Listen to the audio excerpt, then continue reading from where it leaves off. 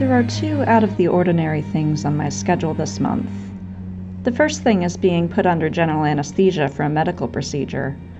I have to arrive at the medical center at 6:30 in the morning, and the procedure will take about 3 hours. This is the fourth time I've had this procedure.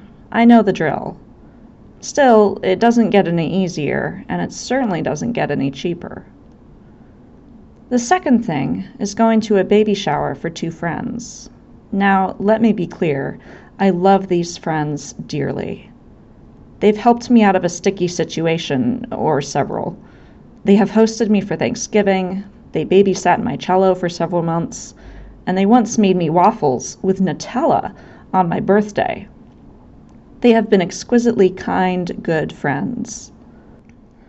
I need my nitpicky little brain to remember all of that. You see, right now my brain has chosen to focus all its energy on panicking a tiny bit, because a friend of my friends, the baby shower hostess, has arranged for their baby shower to be held in a church of my birth denomination. It'll probably be fine. I'm probably worrying for nothing. I've been known to do that on occasion. But here's what I'm afraid of. I'm afraid that I'll cross the threshold into that church, or even just the threshold into the parking lot, and I'll freeze. I'm afraid that I'll be so tense about entering a church of my birth denomination, after 4 years of avoiding those churches like the proverbial plague, that I won't be fully present at this important event for my dear friends. I'm afraid I'll smell that familiar smell, see that familiar building layout and those familiar mass-distributed posters and books, and start panicking. I dearly want to be at that baby shower. My friends mean too much to me to skip the baby shower, and there's no way I can ask that the shower be held elsewhere. That would be unreasonable, and I don't want to be that guest who makes unreasonable demands. And what would I say anyway? I'm in therapy partly because of this church. Well, not this church in particular. Y'all seem cool. But the denomination this church belongs to. Can we please move this event, which has nothing to do with the church it's in, to a different free location? No, I'm not going to say that. So I will clam up and deal with it. I will do this because I am an adult, and I love my friends, and I want to be there for them on this important occasion, even if I do feel a little bit like an ex-alcoholic walking into a bar. Maybe it'll be good for me to visit, a sort of exposure therapy perhaps. Maybe it'll be an important next step in my psychological journey. A girl can dream. But just in case, to ward off any potential panic attacks, I'm taking precautions. I'm going to rub a little lavender oil onto my jewelry so I'll have help relaxing. I'll probably do some power poses in my rental car in the church parking lot, like I would before a job interview, to help me feel confident and relaxed. And 2 hours before I drive to that church for the baby shower, I'm going to a nearby Episcopal church to participate in worship and partake of the Eucharist, which I dearly love, although I am always conscious of the part of Eucharistic prayer C in the Book of Common Prayer, which says, "Deliver us from the presumption of coming to this table for solace only, and not for strength, for pardon only, and not for renewal." At the shower itself, I'm going to make a continual effort to focus on my friends and tune up my surroundings. I'm really going to try hard to make the event all about my friends and this exciting new chapter in their lives, instead of letting my worries and anxieties take over and drown them out in my head. After all, this event isn't about me. It is in no way, shape, or form about me.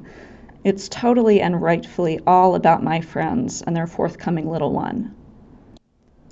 I'm also going to bring along the 3 little religious medals I have.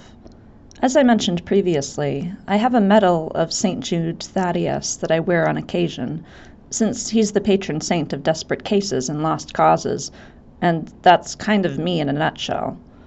I also have medals of Saints Cosmas and Damian, patron saints of doctors and pharmacists, and St. Oscar Romero, the slain Archbishop of El Salvador.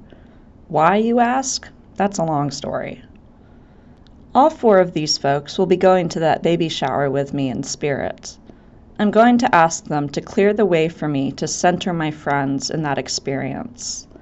I'm going to draw from the strength they displayed during their lives and deaths. If St. Oscar Romero could find the courage to deliver his honest radio addresses every week, even while his colleagues doing similar work on behalf of the poor were being martyred, I think I can spend a few hours in a church for the sake of dear friends who have been nothing but gracious and supportive about my faith journey. As I write this, as I puzzle it out word by word, I'm feeling calmer. I will not be alone there in that church. I will have the saints, and my friends, who are saints in their own right. It helps a great deal to know that. It's strange that I should find so much solace in the saints, and yet not so strange. When I was a teenager, I persuaded my mother and sister to rent the movie Thérèse, which chronicles the life of Saint Thérèse of Lisieux. Please tell me I wasn't the only non-Catholic teenager interested in films endorsed by the Vatican. Anyone else out there? Hello? Even though I was fully conscious of my family's unease with the film's portrayals of the miracles Saint Thérèse experienced, I was still entranced by this story of a girl my own age who was so firm in her desire to become a Carmelite nun. To my way of thinking, even back then, my birth church wasn't being very consistent with its views on saints. It ignored the idea of saints while still wondering why big, crazy miracles stopped happening after the time of Peter and Paul. To me, the answer was obvious. Big, crazy miracles did happen after Bible times. Wasn't that an indicator of sainthood? Didn't we have all these stories about men and women, boys and girls, who witnessed and performed big, crazy miracles? I think my birth church's problem with saints is threefold. First, they are uneasy with the supposed worship of saints that goes on. It seems like idolatry to them. Second, my birth church doesn't believe in immediate resurrection after death. It doesn't believe you go directly up or down after death. You just kind of hang around sleeping until Jesus returns. So if there are all these saints who are supposedly going straight up, that kind of puts a kink in their theology. Third, to put it quite simply, saints are too Catholic. I mentioned my birth church's ongoing tiff with Catholicism in the previous episode, and rest assured I'll come back to it later. But for now, suffice it to say that if anything is associated with Catholicism, my birth church will not be a fan. Rosaries? No way. Transubstantiation? Forget about it. Christmas and Easter? In some places, no. When I came to the Episcopal Church and started learning about its theology and practices, something struck me about the saints, how real they seemed, and how much I enjoyed learning about their lives. They were so human. They argued with God and with each other. They wrote blistering treatises and heartfelt autobiographies filled with quiet faith. Why wouldn't these good folks go straight up to heaven, rather like Enoch did? Why wouldn't they be in a good role to intercede on my behalf? My birth church was all about intercessory prayer, humans praying on one another's behalf, asking God to grant desire X or outcome Y. If that wasn't idolatry, why was it considered idolatry to ask a saint to do the same thing for me? So now I have those 3 medals of 4 saints. I have one icon of the Virgin Mary, the Mother of God of Tenderness, and another of Julian of Norwich, who, I'll admit, is not technically a saint, except in my book. These images go with me into stressful situations, even the most optimized of stressful situations. They tell me that I have not experienced anything, any stress, any grief or trouble, that they have not experienced. They tell me I do not walk alone. This has been Hot Bread and Other Heresies. Thanks for listening.